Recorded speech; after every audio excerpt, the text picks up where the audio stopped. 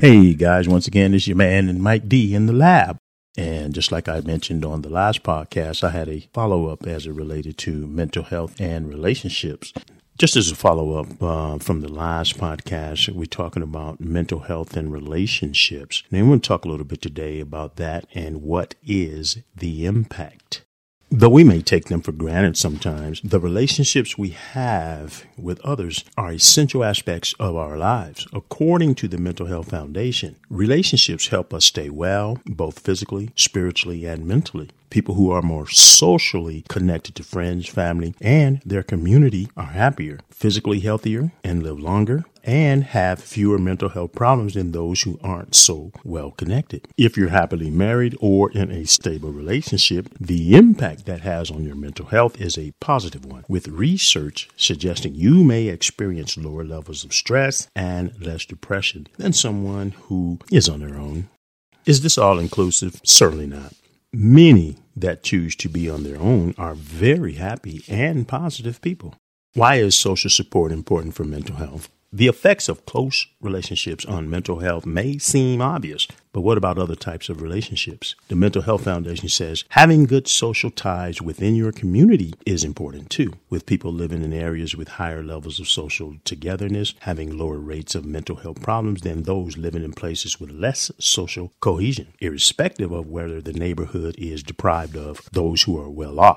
This may be particularly significant for older people who may experience fewer symptoms of depression if they live in well-connected neighborhoods. Meanwhile, if you're living with mental health, having close ties with other people can be invaluable. During the lockdown, for instance, a survey by Rethink Mental Health found 69% of people with mental illness said their mental health was worse because they couldn't see their family or friends. Okay.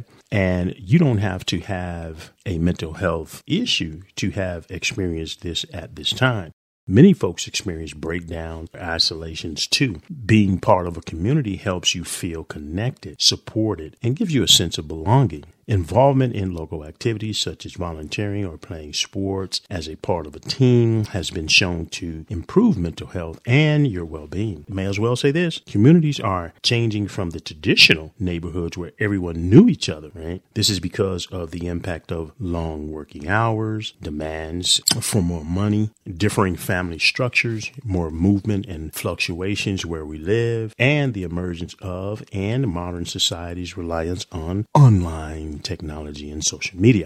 Many of us use social media or online network sites to first, often as a way of feeling connected to our friends, to increase feelings of belonging. While online communities can help us connect, they also can be damaging and blur the line of who our friends really are. They can expose people to unhealthy communications as well, including hackings and trollings, viruses, etc. All the bad and wrong things for our mental health, right? However, the quality of your relationships is really important too, as it's thought that people who are single have better mental health outcomes than those who are unhappy in their relationships. In other words, it's healthier to be alone than in a toxic or damaging relationship. And of course, I support that message. Indeed, experts say there's evidence that negative relationships and social interactions, especially with those you're close to, may increase your risk of mental health problems such as depression and anxieties. During childhood and adolescence, we learn how to engage with others from our parents, families, and guardians. We mimic the behavior and emotions of those around us, and this early socialization shapes how we understand and model relationship forming behaviors throughout life. The attachment that a child has with his parents or guardian is a central predictor for mental health and well-being, as well as relationship satisfaction during adulthood. Changes in family structure and increased levels of relationship and family breakdown can act to interrupt the forming of positive bonds and have been found to impact negatively on academic attainment as well as future attitudes towards relationships. While families, parents, and caregivers are central to our well-being, during adolescence, friends and peers become more significant as young people become more independent and start to build their own social networks. You may or may not have experienced this, but I have. As transitioning my young daughter, first year in high school, it was, for lack of a better term, stressful. Her friends, her peers, as she called them or referred to them as, no participation in class, no focus, called to the dean's office on a regular basis. These peers, these friends, as she referred to them as, quote unquote, jumped her. I believe it was some friends who decided that, hey, if you're going to be with us, this is what we do and you got to be a part of it. You got to show your loyalty. Once been kicked out of school. I tell you, man, grades are the lowest of the low. And all of these things, man, just trying to transition. But it is peer pressure and those quote unquote friends as she began to build these social networks that she finally realized that were not for her.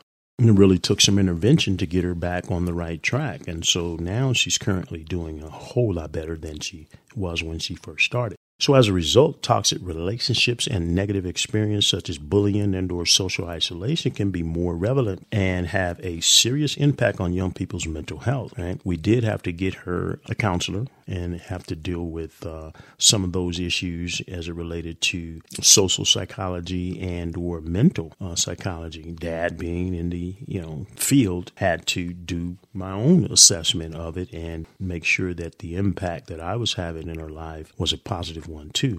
So school and teachers, students relationship and positive support from organizations such as youth clubs can act as a buffer and help protect or shield young people during this difficult period. I had to fight that fight. I had to get in there with both arms raised and feet in position. And, what an impact. Why was social support important for her mental health and for most and all young people? And so currently I'm putting together what I call children's intervention, where I take 5 influential young ladies that I know who have been successful in their careers and in their lives, who wasn't always the case. They take 20 to 30 minutes and they sit with my daughter and they talk about, whatever they talk about. I don't intervene. I don't give them a platform. They just go in and they sit with her and they talk with her. They intervene. And so I appreciate your support. You know who you are. Thank you so very, very, very, very, very, very much. And trust your work is not in vain.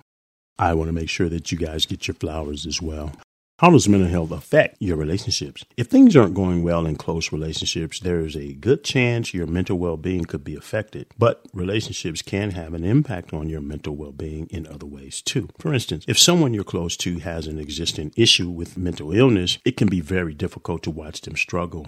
And your own mental well-being could suffer as a result. According to behavior care service provider, there's evidence that 8 out of 10 people with mental health issues believe their condition has a detrimental effect on their family. Some people with a family member who has a mental health condition may also develop mental health problems to such an extent that they too need help and support. That's hardly surprising, since looking after a loved one with a mental illness is often very, very stressful. There are 3 common mental well-being problems that can affect you and the ones you love. And they are relationships and stress, relationships and depression, relationships and anxiety. Let's take a quick glance at them, right? Anyone who has ever experienced it, I'm talking about relationship and stress, and I know we all have at some point, will know that stress can be damaging to relationships. It can make you feel low, and you may want to spend more time than usual alone or on your own. Or it can make you argue with your partner often or lose your temper more frequently. Right? However, how you react to being under too much pressure, it's likely your relationship will feel the strain. If you start to withdraw from your partner, for instance, they may feel as if you're pushing them away or you're more irritable than usual. Your partner or others, loved ones, may start to become defensive and argumentative in response, or even worse. While having strong, healthy relationships may help you to cope if you feel low or depressed, being in a troubled relationship may have the opposite effect and trigger depression symptoms. We're talking about relationships and depression. Expert from relationship counseling suggests those who aren't happy in their relationships are 3 times more likely to experience depression than those who are. The studies have found more than 60% 50% of people with depression say relationship problems are the main cause of their condition. Depression can make it difficult for you to communicate effectively, which can be upsetting for you and your spouse, mate, or loved ones. You may also start to feel guilty that you're making their life difficult for those around you, which can drain your own self-esteem. If, on the other hand, your loved one is depressed, you may feel extra pressure to make sure life runs smoothly as possible by taking on more responsibility than you're used to, while at the same time giving them support they need. Doing too much, however, can make you feel exhausted and burn out, and you may sooner or later start to lose patience with them. Relationship and anxiety. If you're anxious all or most of the time, it too can take its toll on your relationships. Anxiety can make you feel tense, which makes it hard for you to relax when you're with your mate, your friends, or your family. And if you feel any less than 100% secure in your relationship, you may worry constantly that the relationship will end, or you may need endless reassurance that you're not going to break up anytime soon with your mate or your partner. Neither of which is a recipe for a successful partnership. Meanwhile, if someone you love is struggling with anxiety, it can be difficult to watch them battle with their issue. Some people may even start to worry that they're the cause of their partner's and or their mate's anxiety, putting even more and more pressure upon oneself in that relationship, friendship, or family dynamic. So remember the study on the last podcast, personality, relationship satisfaction, and psychopathology, right? The aim of that work was to understand the role of personality as it related to psychopathology, with satisfaction as mediating variables, right? In determining your relationship satisfaction. Yes, it talked about marital relationships, but here I'm just going to include relationship satisfaction, okay? Because you can still be single and not be in a committed, they like to use that word, committed relationship and still have some satisfaction. The key here is not to allow your mental health to be a risk. Adulthood can be a time of stability and bring the joys of discovering new relationships, including building families. However, it is also a time when key risks of loneliness and isolation can significantly impact us, including relationship breakdowns, divorce, poor work-life balance, overwork, life stresses, children, leaving the home, retirement, bereavement, etc. As a result, the relationship we maintain throughout our adult lives are more important to our mental health than we sometimes realize. Those in a stable relationship have been found to be happier, healthier, and more satisfied with life, themselves, and the choices they made. Longer working hours, money problems, and less time to spend with family have been reported as some of the most important stress factors for relationships during this time of life. A recession has a significant impact on people, increasing stress and putting relationships under strain. Friendships have been found to decline with age and location barriers, and many adults wish they could spend more time with friends instead of attempting to create new friendships, which can be challenging too. Being in a stable relationship is linked to physical, spiritual, and mental health benefits, including lower morbidity and mortality rates. However, while being in a relationship can have positive benefits for health, it is important to recognize that unhappy relationships are more destructive than being single. As we talk about, studies and research, they have found that poor quality or unhappy relationships have a higher negative influence on physical and mental health than not being in a relationship, as mentioned. Evidence suggests that men and women treat friendships differently, and this is very important, with women being more likely to have broader, more intimate relationships than men. As a result, men are less likely to discuss personal matters with their friends than women. So they may be less social and or emotional supported during times of stress and or crisis. Sometimes women don't understand why men shut down, why men won't talk, because that's a huge complaint. He won't talk to me, or, he just shuts down and doesn't want to deal with it because they're not socially or emotionally literate, right? It's not a bad thing. It's just the way they were created. One of the key negative impacts on a relationship and which causes divorce is that the lack of communication. right? Simply because men and women are not understanding each other. Where women are emotionally, men are not. Men are more rational.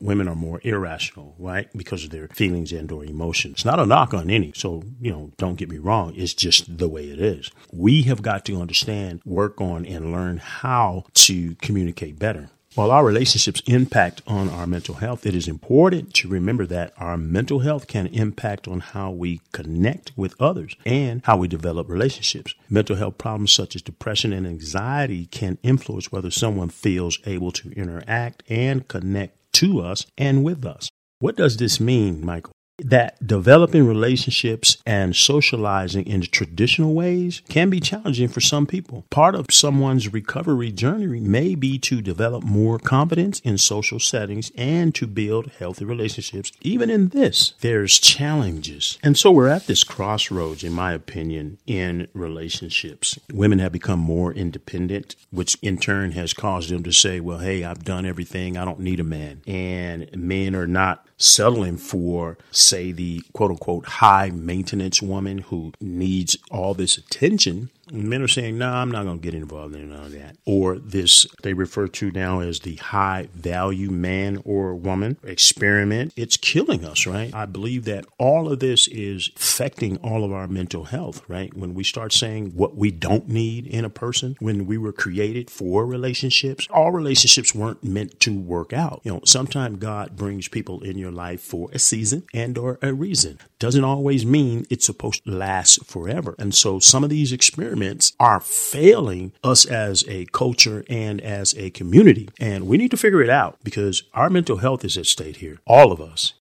So how do we help someone with mental health? If someone you're in a close relationship with has a problem with their mental well-being, it can be hard to know what you should do and how you could help them. Talking about what's troubling them is arguably the first and even possibly the most important way to give them support, right? Allow them the opportunity to talk about it. But mental health isn't something that's easy to talk about or even to deal with, for that matter. One way to broach the subject would be to talk about people in public eye who have had mental health issues. Say, you can try mentioning a celebrity who, in fact, has talked about their own personal mental health walk, but do so carefully while having a meal or doing the shopping rather than trying to start a conversation, in a more formal way. Try not to make them talk about themselves if they don't want to, right? Instead, keep the conversation relaxed and resist the temptation to ask them too many questions. You already know there's some mental health issues. Already know what triggers them. So we need to be careful when we're talking about mental health and mental health issues. And so if people want to talk, give them the platform or plenty of time to speak and try to listen carefully without any interruptions. And sometimes that's difficult because we want to reply after someone has said something. Or if we don't get that opportunity to reply, we forget what they said. And then it's like, you're not listening or you didn't hear me, right? Try repeating what they've said back to them, as this shows that you've understood and that you are listening, an active listener. Even if you don't agree with what they're saying, try to show that you understand and respect feelings. Sympathy and empathy is always key when dealing with mental health. I always ask, how does that make you feel right now? Or in this moment, what are you feeling? Try not to let all of their conversations revolve around how they're feeling, though. Why? Because the end game is resolution to the feelings and not the feelings themselves, right? So incorporating everyday things is and can be very beneficial, as it may be important for them to know that life is still normal, even if they, quote unquote, feel that it isn't. Then when you feel the right time is right, help them to find reliable information about their mental health problems. Reliable mental health services. It's available, right? It's out there. Meanwhile, don't forget to look after yourself too. If you're supporting someone with the mental health in their difficulties, it can be very stressful to live with or counsel someone with a mental health problem. Trust me, I've been there. So try to make sure you look after your own well-being too, or you may find your own health starts to suffer. Try and stay active and eat as healthy as possible and make time for activities you enjoy to find some relaxation from the stresses of the day and or those you are assisting in their mental health journey. This is where I believe positive, healthy relationships and friendships makes a world of difference. We need those shoulders, man. Whether you have problems with mental health or mental issues or not, it is important to value and nurture your relationships, both the old ones and the new ones, right? Try to find more time to be with your family and your friends and your mate and others you care about. Show or tell them how much you appreciate them on a regular basis. You never know. You never know when the end is here. When you're with someone, give them your full attention. Try to resist the temptation to check your notifications on your phone. You know how we are. In fact, if you can, turn that thing off. All distractions. Try to really be present in the moment. That's a huge one. Get into the habit of asking your loved ones and those around you how they are. When they speak, listen to them carefully and try not to interrupt or change the subject. Really try to understand their perspective. Focus on what their needs may be. And at that point, try not to be judgmental or critical. I find it strange every time, most of the time, lots of times when you ask people how they are, they always tell you, hey, I'm good. I'm okay. We never say, I'm doing terrible. I tried it on people sometimes, and the first time they're like, how are you? I'm like, I'm doing terrible. Sucks. Doing bad. They're like, aw. You know what I mean? But does something to us when people are truthful, right? I'm not feeling good. I'm struggling right now. Things aren't going according to the way I want them to, or I feel unloved. Whatever the case may be, we still need to stop, listen, validate that, and allow them the opportunity to express. And don't just ask others how they are. Share how you feeling too. Be truthful and let them support you. If they want to, be open for feedback. It works both ways. I don't understand how people are always doing good, how people are always doing fine. We all struggle. We all have issues. We all need each other. Every day is not going to be a good day. The sun is not going to always shine.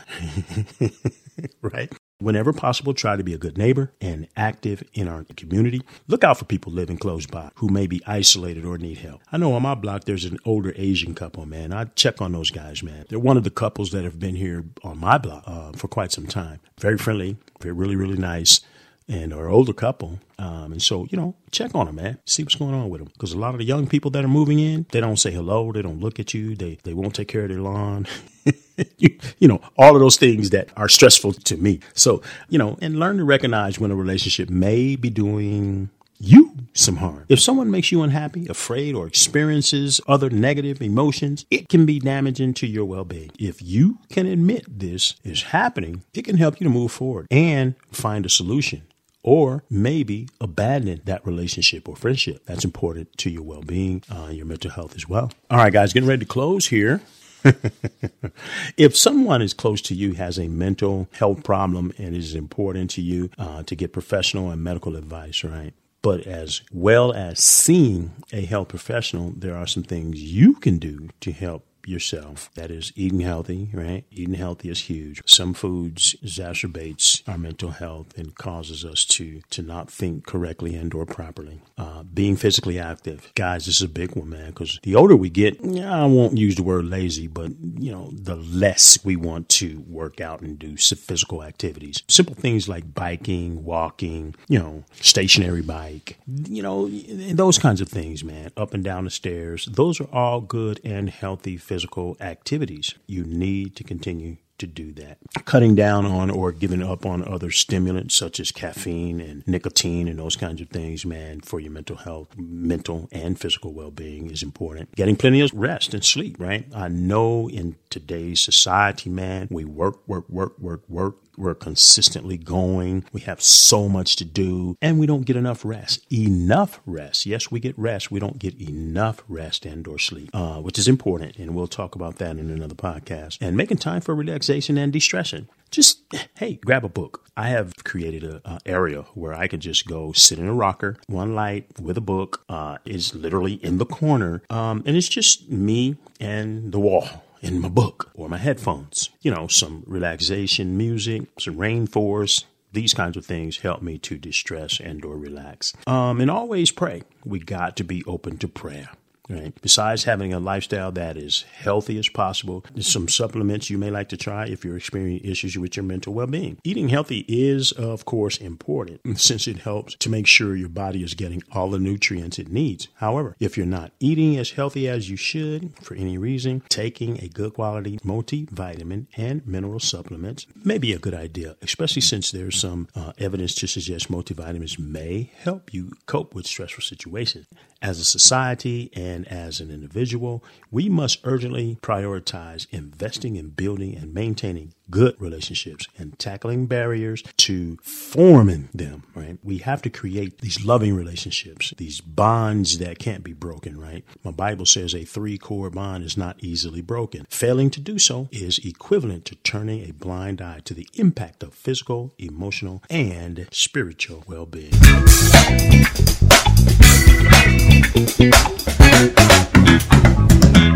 All right, guys. Once again, this is your man, Mike D, checking out. Hope something was said here that will encourage your relationships, your friendships, that you are working towards mental wellness. All right. We'll talk to you soon. Bye now.